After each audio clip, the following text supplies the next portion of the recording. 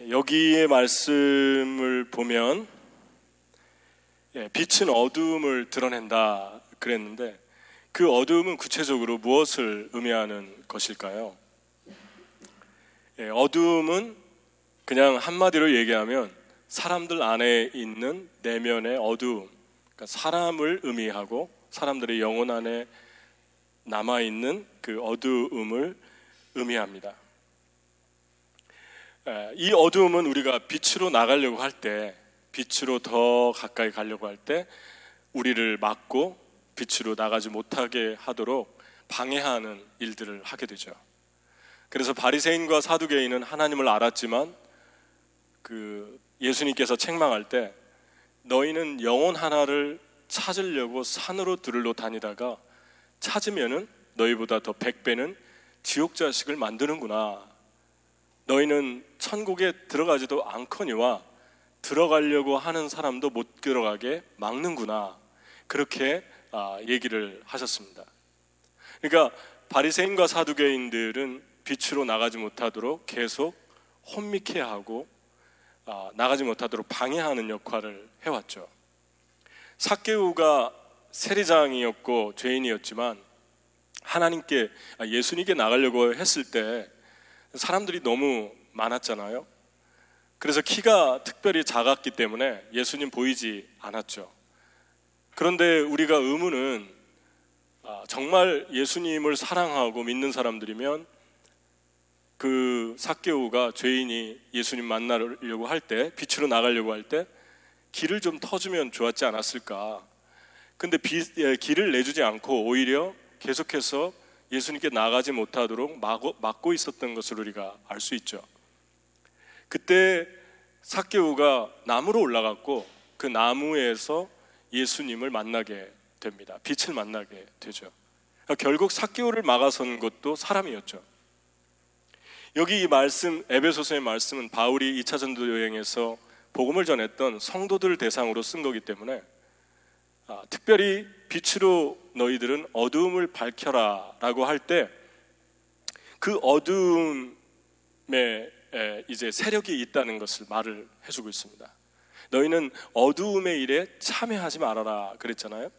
그러니까 어두움의 일에 참여한다는 것은 누가 어두운 일을 하는 사람을 전제로 해서 얘기하는 거죠. 그러니까 그들과 함께 어울리지 말고 그들과 함께 물드는 거 조심해라 그런 얘기입니다.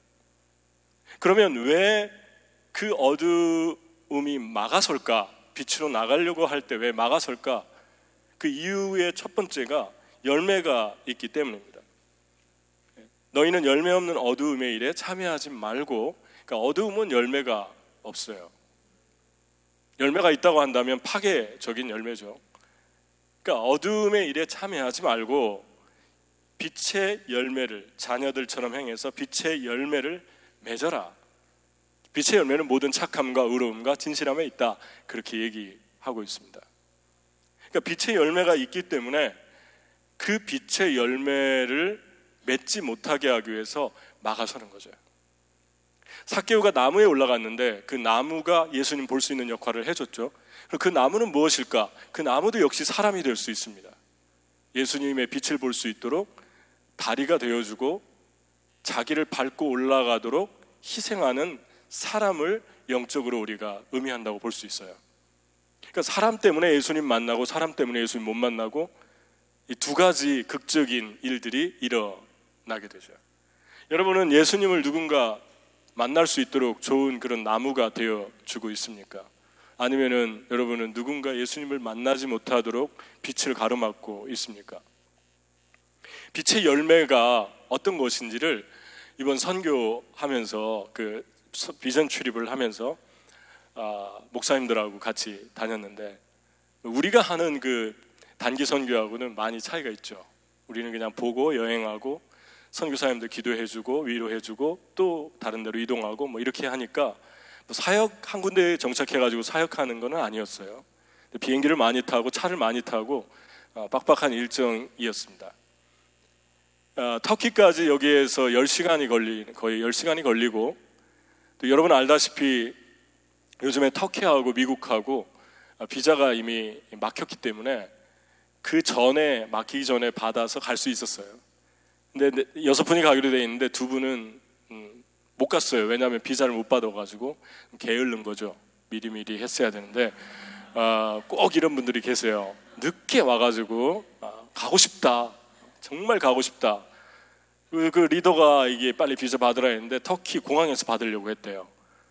믿음이 좋은 게 아니라 게으른 거였죠. 게으른 거. 우리는 얘기할 때 바로 받았죠. 예, 제가 아니고 저 같이 사는 분이 받으시죠. 저는 주로 안 받죠, 그런 거.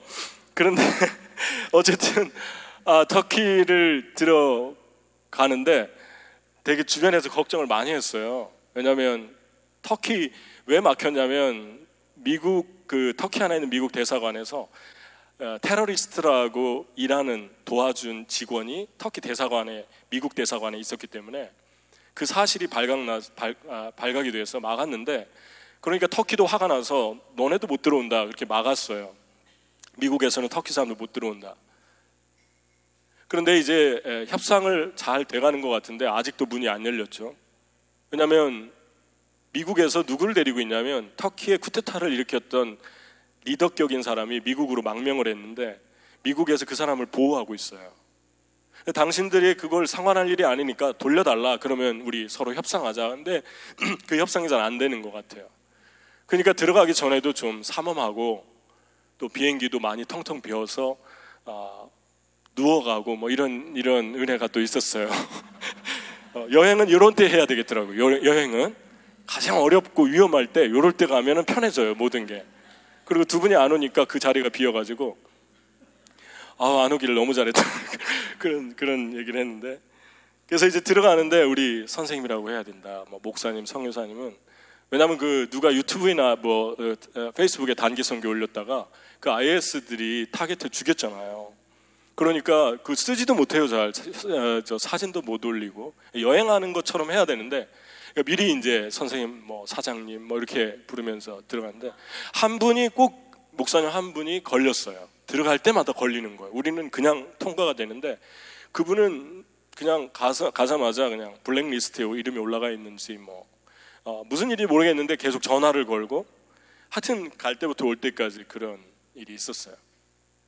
근데 한 번은 또 터키 공항을 또 이미그레이션 통과하는데 이번은 꼭 그냥 걸리지 않고 들어가게 해주세요 하고 들어와서 그 사람이 옆에서 가만히 보니까, 나와서 보니까 또 전화를 하려다가 그냥 통과시켜줬는데 제가 박수를 치는 바람에 다시 불러가지고 그분이 들어간 거예요. 그러니까 그분이 저한테 왜 그러시냐고, 나한테 왜 그러시냐고, 나하고 유감 있냐고 그러시는 거예요. 그래서 정말 저는 기쁜 마음으로 그랬는데 다음부터 박수 안 치겠다고. 그래서 튀니지를 들어가는데 튀니지에 우리 꼭 선생님이라고 해야 된다고. 그리고 이제 아주 긴장을 하고, 튀니지는 99%가 무슬림이거든요. 그리고 8,000명이 테러리스트 IS에 지원했다가 5,000명이 돌아왔어요. 지금 IS가 해체되고 있잖아요. 그렇기 때문에 튀니지 자체도 되게 위험한 나라예요. 그런데 그 이미그레이션에 이제 거기는 미국 비자 그냥 들어가니까, 근데 그 종이를 써야 되잖아요. 조그만한 건 써야 되는데 저는 그것도 안 쓰고 그냥 담대히 들어갔다가 걸렸어요. 제가 바로 종이 줘서 제가 써야 되는데, 제가 분명히 선생님이라고 우리 하자고 그랬는데 옆에 또 그분이 서 있더라고요. 저쪽 라인에 긴장하면서 맨날 걸리던 그분이. 그래서 목사님 볼펜 좀 빌려주세요. 그래가지고 그분이 왜 그러시냐고 저한테. 그래가지고 또 그분도 아주 애먹었어요. 제가 목사님이라고 소리를 결정적인 순간에 지른 거예요. 그러면 안 되잖아요. 목사님, 선교사님 다 알고 있을 수도 있으니까. 어쨌든 그런 해프닝이 있고 그렇게 긴장된 상황이었다, 그런 이야기를 하고 싶은 거죠, 제가. 근데 그러한 상황에서 이제 터키에 가서 10시간 타고 가서 거기에서 반이라고 하는 곳으로, 동남부 지역으로 비행기를 또 2시간을 타고 갔는데, 그날 타고 갔어요, 내려가지고. 그러니까 총 12시간을 탄 거죠. 그래가지고 반에 갔는데, 그 반은 어떤 곳이냐면 이란과 이라크가 접경 지역인데, 여러분 잘 알듯이 그 쿠르드족이 있지 않습니까? 근데 그 아랍 민족인데도 그 쿠르드족이 따로 있어서 그들이 터키의 48%, 그 다음에 이란의 26%인가요? 하여튼 그 정도 있고, 그 다음에 그 다음에 이라크에 또 나머지 프로가 있고, 그 다음에 시리아가 제일 조금 있는데 이렇게 퍼져 있어요. 근데 그 사람들이 이란어를 쓰고 터키어를 쓰지 않는데, 그곳에서 한 무슬림이었다가 개종한, 예수님 만나고 예수님 믿은 한 카박이라는 선교사님이 복음을 전하고 있는데, 외국인들은 전도 못하지만 자국인들은 교회도 세울 수 있고 전도도 할 수 있어요. 그분이 이제 교회를 하는데, 저하고 같이 간 목사님이 이제 말씀을 전해달라고 해서 준비해서 갔는데, 우리 조금밖에 안 모여요. 그리고 소꿉장난 하는 것 같아요. 그런 식으로 얘기를 하시는 거예요. 저쪽 그 줄에 저 정도 크기가 돼요. 교회가 되게 조그만한 교회인데. 그리고 그 다음날 갔는데 깜짝 놀랐어요. 왜냐하면 거기에 현지 교인이 15명인데 35명의 20, 30대 청년들이 모였고, 또 거기에 예수 안 믿는 사람 손 들어보라고 하니까 6명이 새로 왔어요. 그러니까 그 안에 꽉 가득 찬 거죠. 그리고 제가 그걸 보고 되게 감동하고 흥분이 된 거는, 18년 전에 이집트하고 요르단을 갔을 때 우리는 위험해가지고 방에서 문 다 걸어 잠그고 예배드리고 그랬거든요. 전도도 못하고. 그리고 15년 된 선교사님이 겨우 한두 명 전도할까 말까, 예수 믿게 할까 말까, 그런 일만 계속 거기에 일어나고 있거든요. 이스탄불에서 YM 사역자 책임자인 분이 자기는 10년 사역했는데 지금까지 3명 딱 세례 주었다고. 그것도 대단한 거예요. 3명도.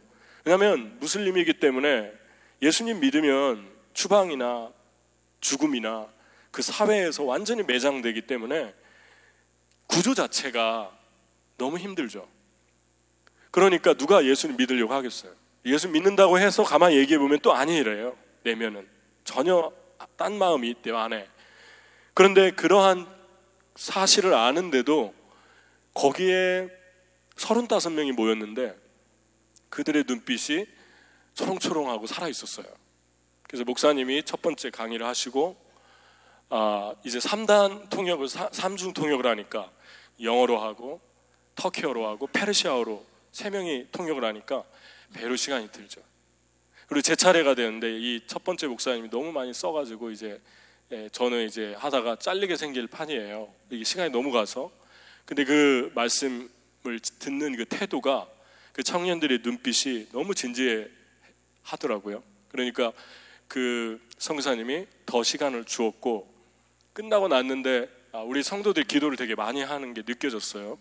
끝나고 났는데 그 젊은이들이 이렇게 몰려들어서 줄을 서고 하나님에 대해서 계속 질문하고, 또 안수 그 기도를 해달라고, 자기 기도해달라고 그렇게 진지하게 다가왔고, 한 청년은 저한테 다가오더니 영어를 못하니까 이제 통역을 두고 했는데, 당신이 말씀을 전할 때 당신의 그 머리 위에 성령이 계속 역사하고 있는 것이 느껴졌다고, 그러한 성령의 느낌을 내가 감지했다고, 그런 얘기를 하면서 정말 그날 저녁에 성령이 움직이시고 역사하시는 그 현장을 우리가 목격했어요. 그런데 이 카박 선교사님의 얘기를 들어보니까 교회를 개척해서 하는데 하루는 그 교회 밑바닥에 무슨 쪽지가 있더래요. 그래서 그 쪽지를 읽어보니까 누가 협박하는 글을 써놨어요. 그래서 당신이 이 일을 포기하지 않고 떠나지 않으면 당신을 죽이겠다. 근데 정말 그 사람들 죽일 수 있거든요. 그러니까 포기하고 떠나라. 근데 이분이 그때 내가 포기하면 안 되겠구나, 사탄의 역사구나, 두려움을 심어주는구나, 그걸 간파하고 그냥 계속 했대요. 그러니까 힘을 쓰지 못하더래요. 아무런 일도 일어나지 않았고 계속해서 성령의 역사 속에 교회가 예수 믿는 사람들로, 이란 터키 사람들이 몰려오고 있어요. 또 한 번은 어떤 그 아랍인들이 들어왔는데, 그 아랍인들이 당신은 선교비 받는데 그 선교비 우리 가게 좀 하나 차려달라고. 그래서 그거 안 차려주면 당신 우리 부족들한테 얘기해서 당신은 해야 할 것이라고. 그러니까 이 선교사님이 해야라고. 그리고 또 들어주지 않았죠. 그러니까 전부 데리고 나갔어요, 그 분들이. 그래서 교회가 다시 강해지고 정화되고 깨끗한 물이 되고 그러한 일들이 계속 일어나고 있다고 고백을 했습니다. 그러니까 목숨을 걸고 사역을 하고 있는 거죠. 그러니까 여러분, 빛의 열매를 맺으려고 할 때 얼마나 많이 사람들이 우리의 삶을 공격하고 그 빛을 닿는 사람들마다 어두움에서 빛으로 나오는데, 그러다 보니까 치열한 영적인 전쟁이, 공격들이 있는 거예요. 겁을 먹게 하고 두렵게 하고 그만하게 하고 포기하게 하고 계속 그런 일이 일어나는 거죠. 근데 그 열매들이 그 청년들이 정말 기대가 됐어요. 너무 진지하고 감사하게 또 한류의 문화가 터키까지 도착을 해가지고 한국 사람들을 너무 좋아하고, 그리고 한국 드라마 얘기하고, 그리고 한국 언어 배우고 싶어하고, 한국 음식 좋아하고, 하나님이 하시는 일 같아요. 야, 어떻게 이 나라 사람들이 한국, 그리고 6.25 전쟁 때 제일 많이 그 군인을 지원했지 않습니까? 형제 나라라고 하면서 한국을 너무 좋아해요.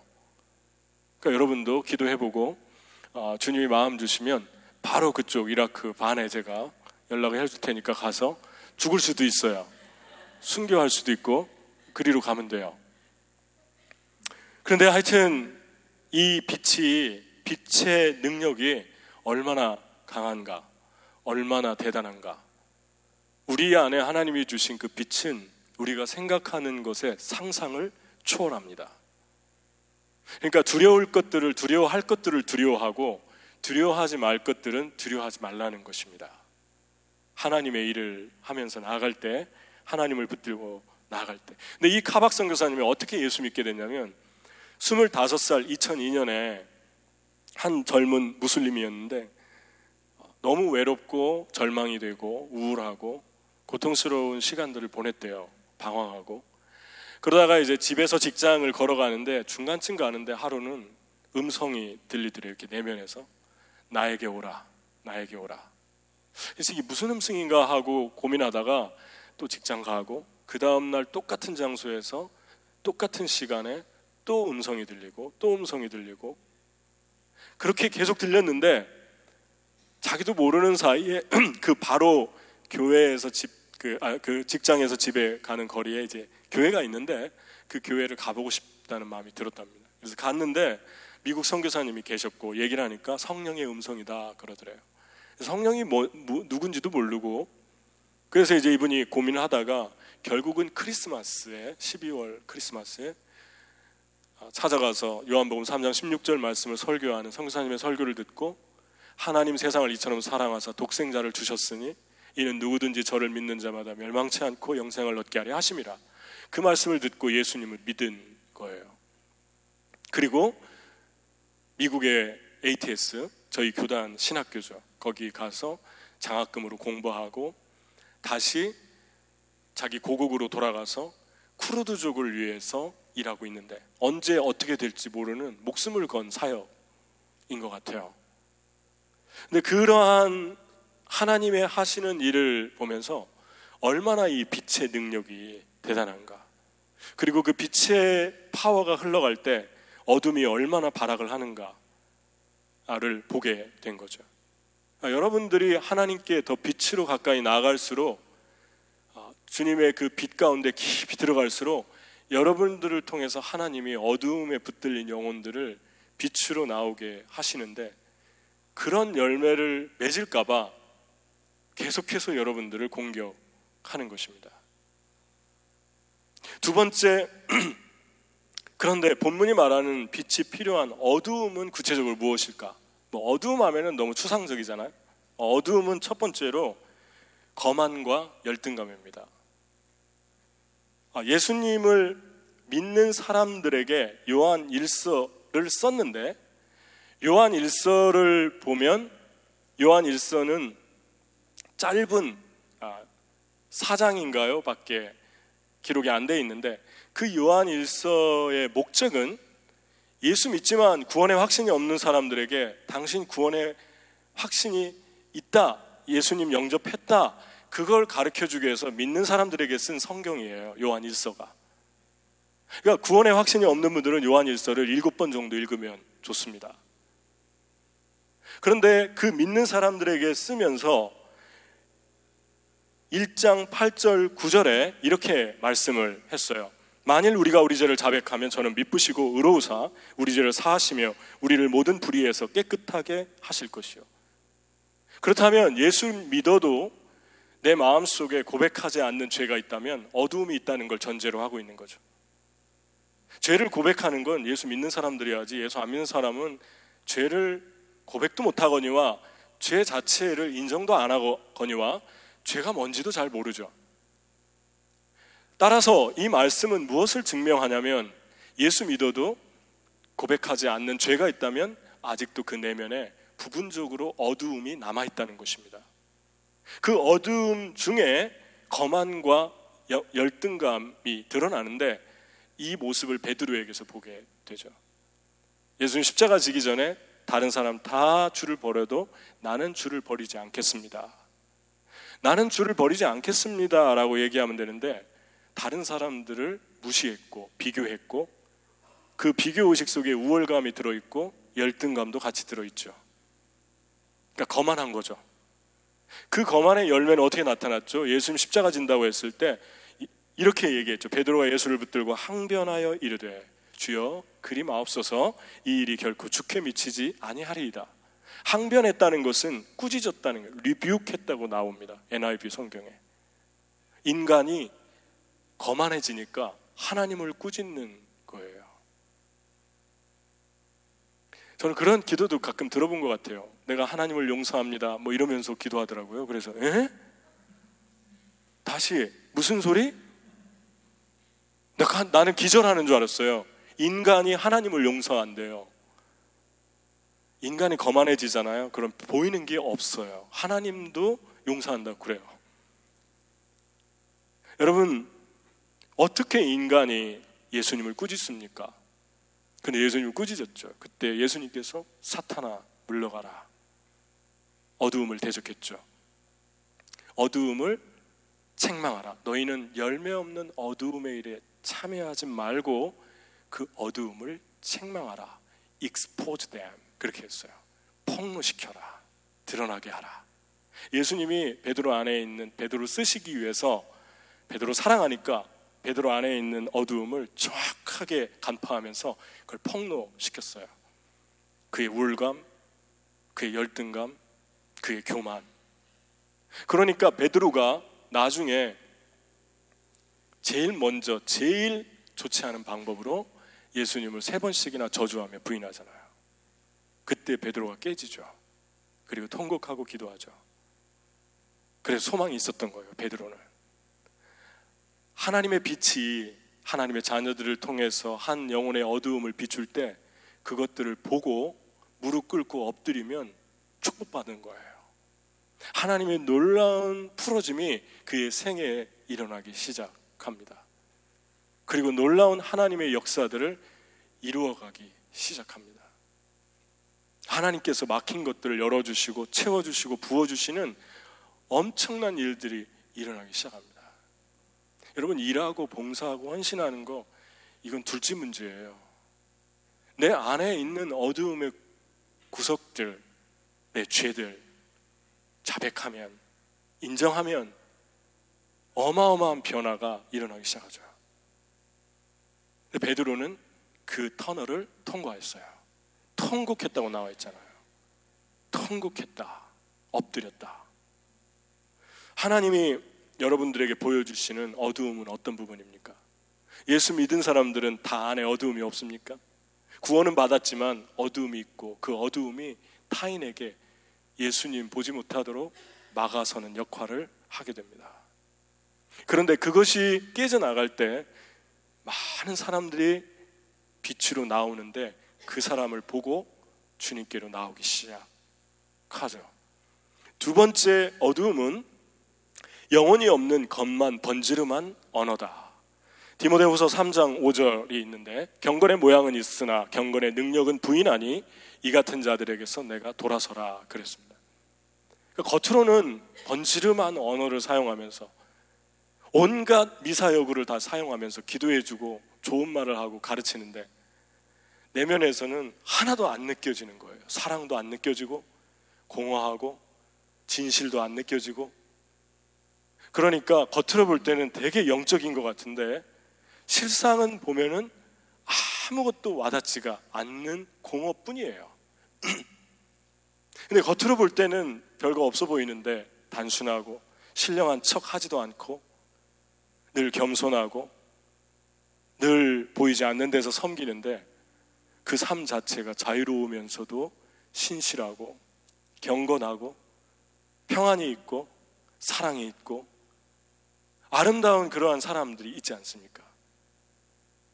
기름이 뚝뚝 떨어지는데 이런 사람들은 주를 위해 일하면서 계속 자기의 유익을 챙깁니다. 사람들과의 관계가 먼저 세워가는 것이 아니라, 사랑 가운데 세워가는 것이 아니라 목적 중심으로 살면서 많은 사람들의 마음속에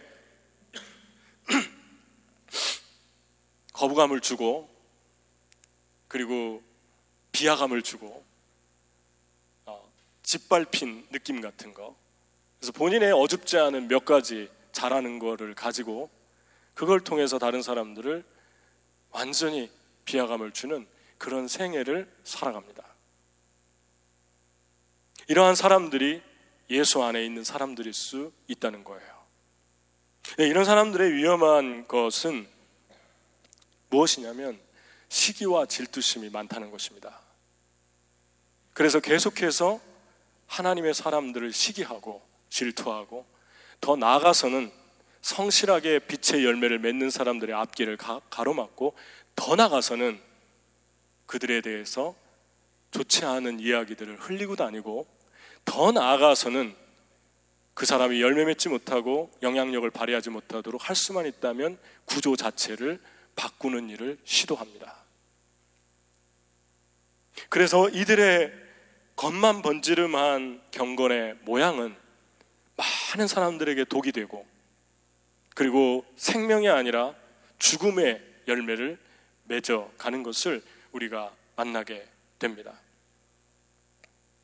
사무적이고 또 질투가 많고, 근데 이러한 사람들이 여러분의 생애에 만날 때, 아니면은 누군가 여러분이 사랑하는 사람들이 이러한 사람을 만나고 있는 것 같을 때 여러분도 만난 경험이 있을 것이고 앞으로도 만나게 될 것이고, 또 여러분이 아니면 여러분 주변 사람들이 그런 터널을 통과하고 있는 사람들이 있을 것입니다. 그때 여러분 어떻게 하시겠습니까?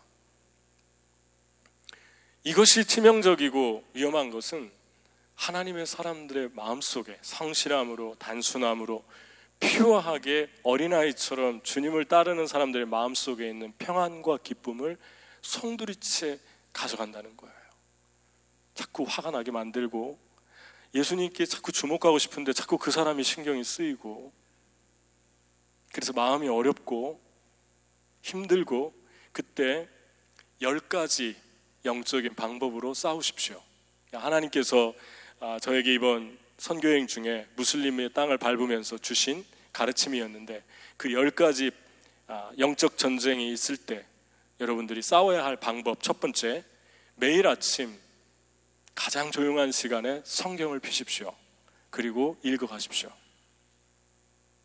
성경을 읽기 시작할 때 여러분 마음에 깨끗해지는 혼미스러운 마음이 정화되고 아주 맑아지는 것을 여러분이 경험할 것입니다. 제가 18년 전에 이집트와 요르단에 갔을 때 거의 15일 이상을 잠을 못 잤거든요. 지금 생각하면 영적인 어택 공격이었어요. 그리고 잠을 못 잔 데다가 몸이 아파가지고 이상하게 몸이 아픈데 정말 그 뜨거운 나라에서 이가 마칠 정도로, 이가 자동으로 마칠 정도로 그렇게 오한이 오고, 밤새 저를 위해서 기도하고 가족들이 주물르고 그런 엄청난 어택이 있었어요. 그리고 또 새벽이면은 무슬림 기도 소리가 들려오고, 그러니까 아침에 찬양인들을 해야 되는데 찬양인들을 못 하겠는 거예요. 그 땅에서 찬양을 못 하게 하는 것 같아요.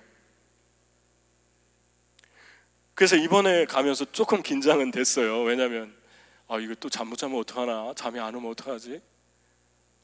그런데 옆에 분 목사님이 멜라토닌인가요? 그걸 가져왔어요. 그래서 그 몸에 해롭지 않다고 그래서 한번 먹어봤는데 영적 전쟁이 아주 좋더라고요. 그거 먹으니까 잠이 너무 잘 오고, 컨디션이 좋고 몸에 해롭지 않고, 물어보고 싶어요. 나는 그 의사나 간호사분들한테 정말 몸에 해롭지 않은가? 하여튼 먹었어요. 그리고 영적으로 아주 충만하게 잘 잤어요. 그런데 그거 안 먹어도 잘 잤을 것 같아요. 아침에 일어나가지고 그 기도 소리 들리고 하면 거슬리는데, 아시잖아요? 그 기도 소리 되게 아주 거슬리는 거. 하이톤으로 해가지고, 흉내는 안 낼게요 제가. 아주 기분 나빠요. 근데 그 아침에 일어나서 성경을 4시, 5시에 시차가 있으니까 조용히 펴고, 화장실에서 목사님 주무시니까 조용히 읽기 시작하는데, 너무 영혼이 맑아지면서 그 무슬림 세계에 흐르고 있는 악한 영들을 완전히 다 한 손에 잡을 듯한 그러한 맑음과 권세가 주어지는 느낌이 성경을 읽을 때 임하는 걸 느꼈어요. 그리고 영혼이 맑아지면서 분별력이 있어지고, 2번째, 마음에 와닿는 말씀을 적고 그 문제의 사람이 아닌 하나님이 주시는 감동을 적고 은혜를 받아라. 그러니까 그 사람이 아니라 하나님이 나에게 주시는 은혜, 거기에 초점을 맞추라는 것입니다. 그리고 3번째, 여러분의 감정을 적으세요.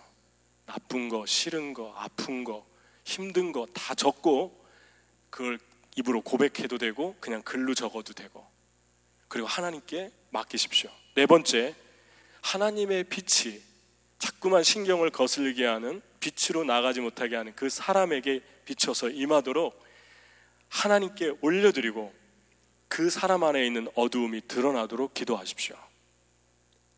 익스포즈 되게 기도하십시오. 5번째, 분노가 아니라 지혜로 반응하고 분별해달라고 기도하십시오. 이 기도를 할 때 여러분은 분노할 수밖에 없는 상황에서 지혜가 떠오를 것입니다. 분노의 반대말은 지혜예요.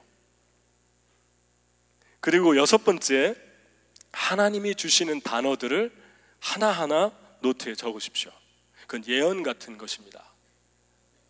그 다음에 미리 하나님께서 알려주시는 그날 이것들 생각나는 걸 붙들고 주님 앞에 올려드리면서 기도하십시오. 그러니까 말씀을 읽으면, 말씀 없이 기도하면은 생으로 짜내서 기도하는데, 말씀을 읽고 나면 자연스러운 즙처럼, 여러분의 과즙기에 즙을 짜잖아요. 즙처럼 그냥 흘러나오는 기도가 나오기 시작한다는 거예요. 기도하기 힘들 때는 말씀부터 읽어야 합니다. 물론 집중하기 힘들겠지만 꼭 집중하셔야 돼요. 그건 여러분이 정신을 모아서 해야 됩니다. 그러면 즙이 흘러나오기 시작해요. 이걸 기도해야겠다, 이걸 기도해야겠다. 그러니까 기도가 어렵지 않죠. 성령의 흐름을 타죠. 그 다음 7번째, 하나님이 이 싸움을 통해서 여러분들을 확장시키려고 하는 성품이 무엇인지, 여러분들의 내면에서 어떤 걸 확장시키려고 하는 거지. 두려움에 있는 사람들은 하나님 나를 담대하게 하시는구나. 열등감이 있는 사람들은 하나님이 내가 이제 열등감이 아니라 정말 하나님의 사랑받는 자녀로 존재감을 갖게 하시는, 자존감을 갖게 하시는구나. 이러한 것들을 영적 전쟁에서 하나님이 여러분을 갖게 하려고 이 영적 전쟁 안에 집어넣습니다. 그 다음 8번째는 그렇게 가르쳐주는 부분을 스트레칭 하려고 하는 인격적인 부분을 믿고 감사하고 순종하세요. 행하란 말이에요. 그 다음에 8번째는 그 사람을 미워하지 않고 긍휼히 여기게 해달라고 기도하십시오. 그 사람이 아니라 우리가 싸우는 대상, 그 사람 안에 존재하고 있는 어두움입니다. 그 다음에 9번째는 그 사람 주변에 분별 없는 가까운 사람들이 그 사람에게 속지 않도록, 그 사람에게 영향을 받지 않도록 분별력을 주라고 기도하십시오. 그러면 하나님의 빛은 다 똑같기 때문에 말을 표현하지 않을 뿐이지, 조심스러울 뿐이지 거의가 똑같은 시각을 갖고 있습니다. 그래서 여러분 너무 혼자라고 외로워하지 말라는 거예요. 우리 안에 있는 성령은 동일하게 간파해냅니다. 이 사람이 분열을 조장하는구나. 이 사람이 아주 거만하고 교만하구나. 이 사람이 아주 교활하구나. 그런 어두운 부분이 있구나. 열등감이 심하고 질투가 있구나. 이런 것들을 정확하게 간파하게 됩니다. 그 다음에 10번째는 두려워하지 마십시오. 하나님은 그 정체를 expose them. God is going to expose them. 하나님께서 드러내십니다. 많은 사람이 있는 데서 폭로시킵니다. 그렇기 때문에 여러분들의 앞길을 가로막거나 힘들게 하거나 그런 사람들을 두려워하지 마십시오. 하나님은 만천하에 짧은 시간에 다 드러내주십니다. 여러분이 신경 써야 될 건 하나님을 초점하는 거고, 하나님 앞에 성실하고 신실하게 거짓 없는 마음으로 퓨어하게 계속 나가는 것입니다. 삭개오가 사람들 원망하면서 집으로 돌아가지 않았잖아요. 나무를 찾았고 계속 예수님께 집중하잖아요. 그때 예수님의 빛이 삭개오의 생애에 임합니다. 삭개오야, 내려와라. 내가 너희 집에 가야겠다. 그리고 그날을 기점으로 삭개오의 인생에 묶여있던 어둠은 풀어졌고 그는 복의 근원이 된 역사적인 순간을 맞이하지 않았습니까? 하나님께서 엄청난 축복들을 풀어주기 시작할 거예요. 그 영적 전쟁의 승리와 함께. 그러니까 어떻게 보면 영적 전쟁을 하면서 두려운 것이, 아유, 이게 뭐 전쟁하면은 피를 흘려야 되고 평안도 없고 기쁨도 없는데 이런 걸 왜 하나? 그런데 놀라운 건 하나님이 여러분을 영적 전쟁 안에 집어넣을 때는 전쟁은 전쟁이고 평안과 기쁨은 따로 있어요. 전쟁하는데 평안이 있어요. 이쪽은 피 흘리는데 기쁨이 있어요. 이쪽은 마음을 상하게 하고 아프게 하는데 이쪽에는 하늘의 소망이 있어요. 할렐루야. 그 하나님이 주시는 영적 전쟁의 특징입니다. 누릴 건 다 누리는 거예요. 그리고 나서 그것들을 통과하고 났을 때 오는 그 하나님의 축복은 헤아릴 수가 없습니다. 오늘날 많은 그리스도인들의 약함이 무엇입니까? 빛은 빛인데 빛의 권세를 사용하지 않는 거예요. 오늘 말씀의 요지 한 가지만 가지고 돌아가면 돼요. 빛의 권세를 사용해라. 분명히 제가 10가지의 방법을 여러분에게 드렸어요. 하나님이 어떻게 깨지나, 어떻게 깨부시나, 어떻게 파편 조각으로 날려버리시나. 하나님은 상대의 급소를 알고 있습니다. 그 급소를 살짝 건들면 완전히 파편처럼 터져버리죠. 그리고 그 어두움이 막고 있었던 그 길에 뚫리면서 빛이 들어오기 시작합니다. 우리의 삶에 나와 물질의 관계, 나와 사람의 관계, 나와 하나님과의 관계, 나와 재정과의 관계, 나와 배우자와의 관계, 나와 자녀와의 관계, 나와 사역과의 관계, 모든 샬롬의 관계에 파편처럼 터지면서 영적인 수로가 터져 나는 것이죠. 그때 엄청난 일들이 일어나기 시작합니다. 그러니까 여러분, 하나님께 나올 때 나는 빛 이미 다 봤어요, 나는 이미 충분해요, 그러지 마십시오. 더 깊이, 더 엄청난 빛 가운데로 여러분이 들어가셔야 됩니다. 그런데 한 가지 사단이 가장 두려워하는 빛의 특성이 있는데 그것이 무엇이냐면 빛의 자녀들이 연합해서 싸우는 것입니다. 그래서 빛의 자녀가 연합하는 것, 빛처럼 살 수 있는 것, 그 비결이 에베소서 5장 1절에 나와 있는데, 그러므로 사랑을 받는 자녀같이 너희는 하나님을 본받는 자가 되고, 그랬습니다. 하나님 닮고 싶어 하는 거예요. 하나님 닮고 싶어, 하나님처럼 살고 싶다고 하면 사랑을 받고 있다라고 확신을 해야 됩니다. 영어로는 be imitators of God, therefore as dearly loved children, 그렇게 얘기하고 있어요. 하나님을 닮으려면 as dearly loved children, 하나님께 내가 사랑받고 있다라는 것을 확신해야지 하나님 닮을 수 있어요. 그럼 자녀들 보세요. 건강하게 자란 자녀들과 그렇지 못한 자녀들의 두드러지는 특징이 무엇입니까? 건강하게 자란 자녀들은 부모를 닮고 싶어 해요. 왜냐하면 부모의 사랑을 알기 때문에 그래요.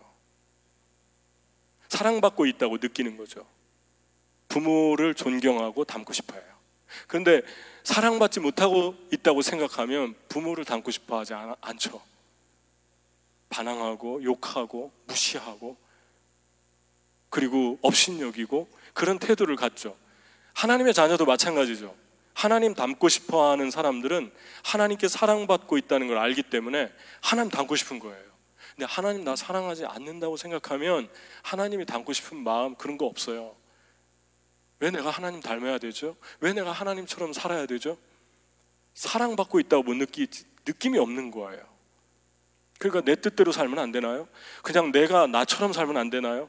그런 반항심이 올라오기 시작합니다. 그러니까 여러분이 하나님 닮고 싶은 마음이 있으세요? 살면서 예수님처럼 살고 싶은 마음이 있으세요? 예수님처럼 겸손하고 예수님처럼 진실하고 예수님처럼 거룩하고 예수님처럼 위로하고 그러면 여러분은 이미 사랑받고 있다고 확신한 사람들이에요. 하나님 닮으려고 하는데 그렇게 못 사니까 갈등합니까? 그럼 여러분 사랑받고 있는 자녀예요. 하나님이 여러분 사랑하고 있다고 믿고 있는 삶이 살고 있습니다. 그러니까 하나님의 자녀들이 그 빛이 만날 때 하나님 닮고 싶어 한다. 하나님 닮은 모습에 가장 두드러지는 건 사랑으로 하나 되는 거예요. 빛과 빛이. 예수님과 성령님과 하나님이 삼위일체가 한 분이듯이 서로를 사랑하듯이 내가 아버지와 하나인 것처럼 너희도 하나가 되어서 살아라. 그러니까 사랑을 받는 자녀들은 하나님처럼 살고 싶어 하고 하나님처럼 살고 싶어 닮고 싶어 한다는 건 하나가 되고 싶어 한다는 거예요. 그 사람은 정말 빛의 사람입니다. 제가 이번에 튀니지를 이제 갔는데 반에서 다시 이스탄불에 돌아와서 하룻밤 자고 되게 바빴어요. 그 튀니지에 또 1시간 반을 비행기 타고 가는데 튀니지도 무서운 나라예요. 아까 말했지만 8,000명이 ISIS에 나갔다가 5,000명이 돌아와 있는 나라예요. 제 옆에 앉은 중년의 남자가 있는데 한 60대 넘어 보이는데 좀 비상하게 보이는 분이었어요. 그래서 무슨 영어를 잘하시고 무슨 얘기 하다가 당신은 뭐 합니까? 그러니까 인터내셔널 오르가니제이션에서 일한다고. 그러냐고. 그러면 어디 사시냐니까 저희 가족은 그 수도에 사는데 튀니스에 사는데 나는 전 세계를 돌아다니면서 일한다고. 인터내셔널 오르가니제이션이 뭡니까? 아이시스 아니에요? 되게 순간 제가 긴장해가지고 그런데 갑자기 물어봤어요. 당신은 뭐 합니까? 제가 거의 almost I'm a pastor 그렇게 얘기하려고 하는데 순간 제가 그 얘기하면 큰일 날 것 같아요. 느낌이 성령이 이렇게 알려주시는 것 같아요. 그래서 그냥 여행하려고 왔다고 친구 만나러. 그러니까 그러냐고. 근데 되게 날카로웠어요 그분이. 그래서 그 튀니지에 내렸는데 튀니지에 사역하는 전주표 선교사님이 20명의 미국 스태프들과 함께 선교사들과 함께 카페를 운영하는데 1층은 카페, 2층은 ESL, 3층은 헬스클럽 해가지고 직접 복음을 전할 수도 있는데 너무 위험하니까 이제 그렇게 예수님의 사랑을 삶으로 전하는 거예요. 그런데 그 선교사님의 모습을 보니까 정말 처음에 제가 그분을 봤을 땐 좀 애띠고 그랬어요. 어리고. 근데 지금은 전체 리더고 그래서 그런지 많은 영적 전쟁을 거친 사람처럼 제너럴처럼 보였고 아주 훌륭하고 멋지더라고요. 그 사람들 다 품으면서. 저는 이제 그 집에 다른 목사님이랑 묵고 다른 분은 미국 선교사님 집에 묵고 사는 걸 좀 보라고 그래서 같이 자고 먹고 며칠을 했는데 훌륭해요. 그런데 마지막 날 이분이 교제하는 한국 다른 선교사님 집에 초대를 받아서 처음으로 이제 한국 음식을 대접을 받았는데 그 선교사님은 필리핀에서 8년 이쪽에서 10년을 사역하는데 밥을 먹다가 자기 아이가 한국에 대학을 다니는데 너무 힘들다고 나누고 고백을 했어요. 왜냐하면 우리 오기 전에 전화통화를 했는데 아이가 미대를 다니는데 우울증과 정신적인 어려움과 디프레스 이런 걸로 너무 힘들어한대요. 왜 그러냐고. 그러니까 필리핀에서 자리를 잡았는데 무슬림 세계에 갑자기 이사를 왔고 본부에서 가라고 하니까 온 거죠. 그리고 보통 국제학교를 다녀야 되는데 무슬림 학교를 들어갔대요. 국제학교가 잘 없고 또 비싸고 또 무슬림 학교에 들어가면 무슬림 그 자체이기 때문에 아주 힘들대요. 선교사들 자녀가 거의 안 보내는데, 그 중고등학교 그 사춘기 때 무슬림 학교에 가서 배우면서 이게 이 상처를 받은 거예요.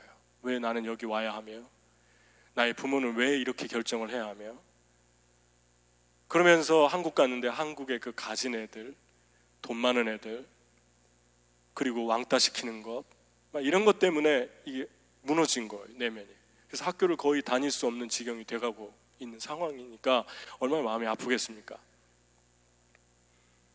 그리고 이제 밥을 맛있게 먹고 나오는데 다른 목사님들 다 나가고 그 전집회 선교사님과 그 사모님과 내가 3명이 제일 늦게 나왔는데, 그 전집회 선교사님이 그 사모님 눈을 바라보는 거예요.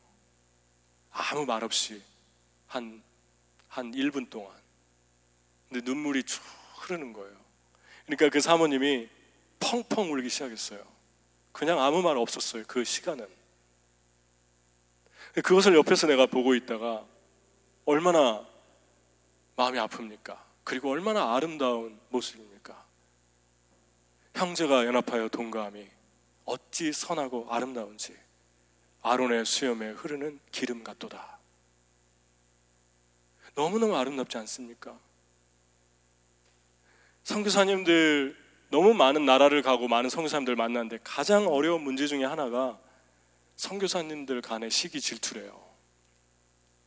나는 저분만큼 사역을 못하는데 저분은 병원 짓고 학교 짓고 저분 많은 사람 구원하고, 거기서 오는 그 박탈감은 대단하답니다.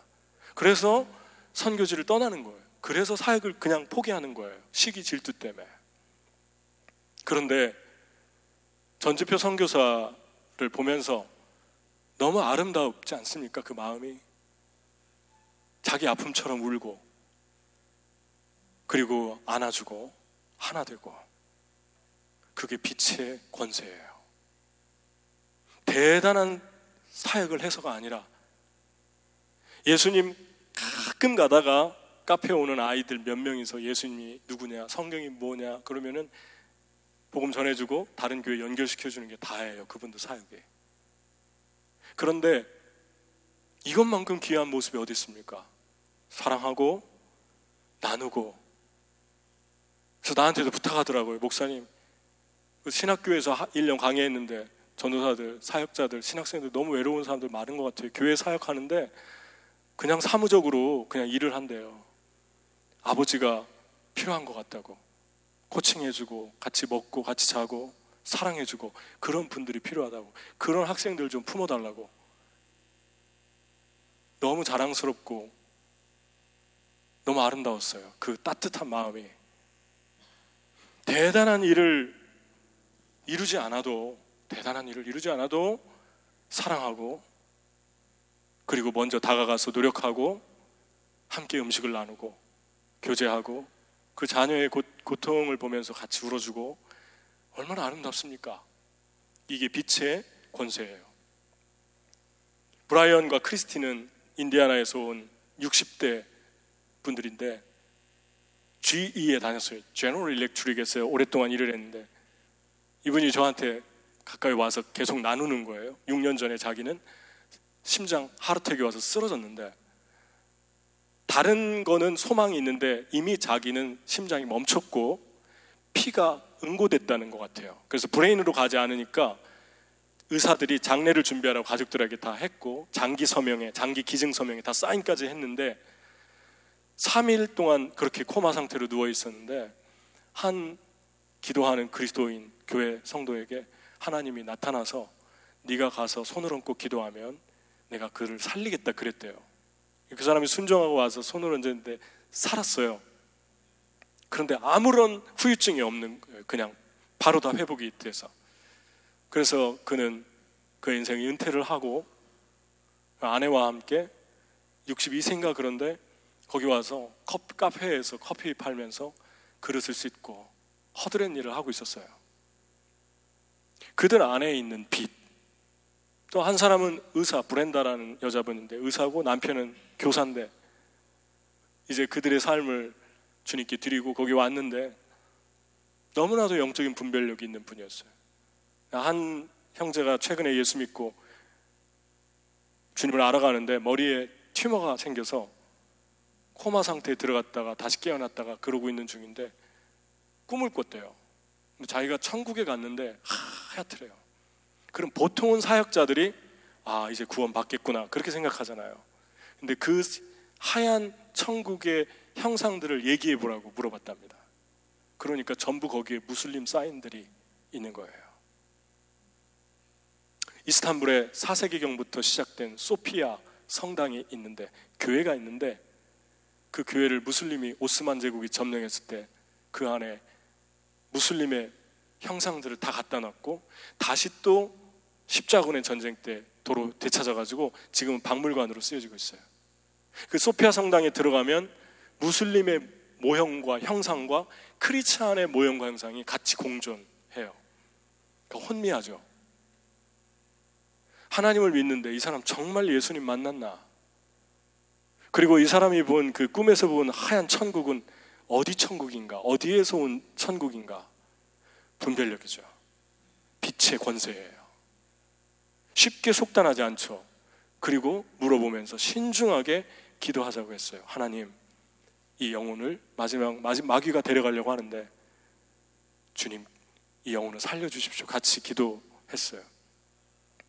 너무 성숙하고, 그리고 이 전시표 성사인 가족, 이 가족을 모든 그 미국 분들이죠. 다 거의가 그분들이 다 서포트하고 밀어주고, 그러면서 같이 함께 튀니지 전경을 보여주면서 옥상에 올라가서 새벽에 나누는데, 목사님, 저는 지금도 저희 아버지가 선교사였지만 평생 선교사의 자녀로 남아공에서 살았지만 예수님을 못 만났고, 그리고 시애틀에 가서 온누리교회 김재현 목사님 밑에서 예수님을 만났습니다.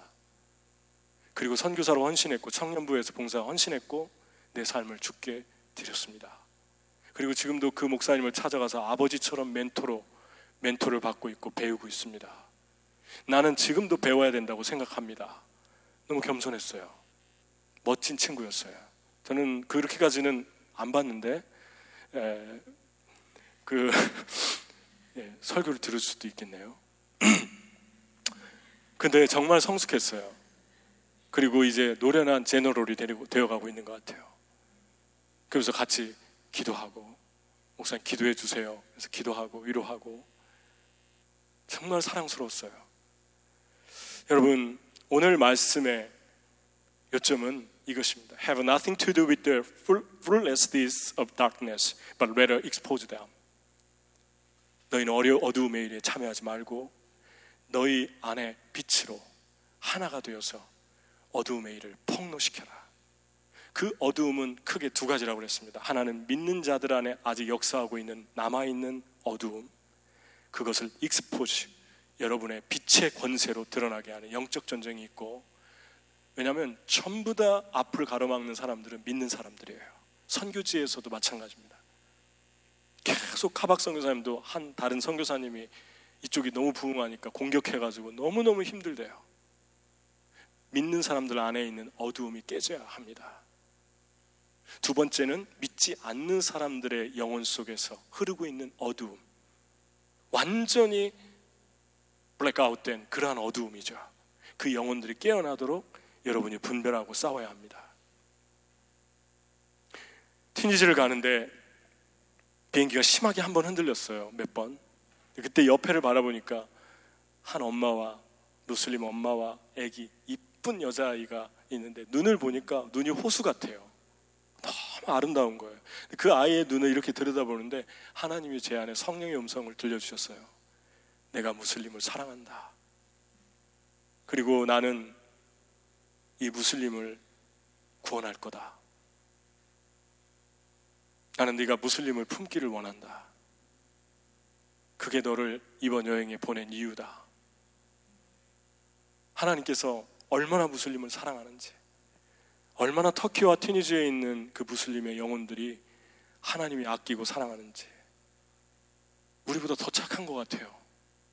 그런데 그 안에 거짓의 영이 있죠. 진리의 영이 아니죠.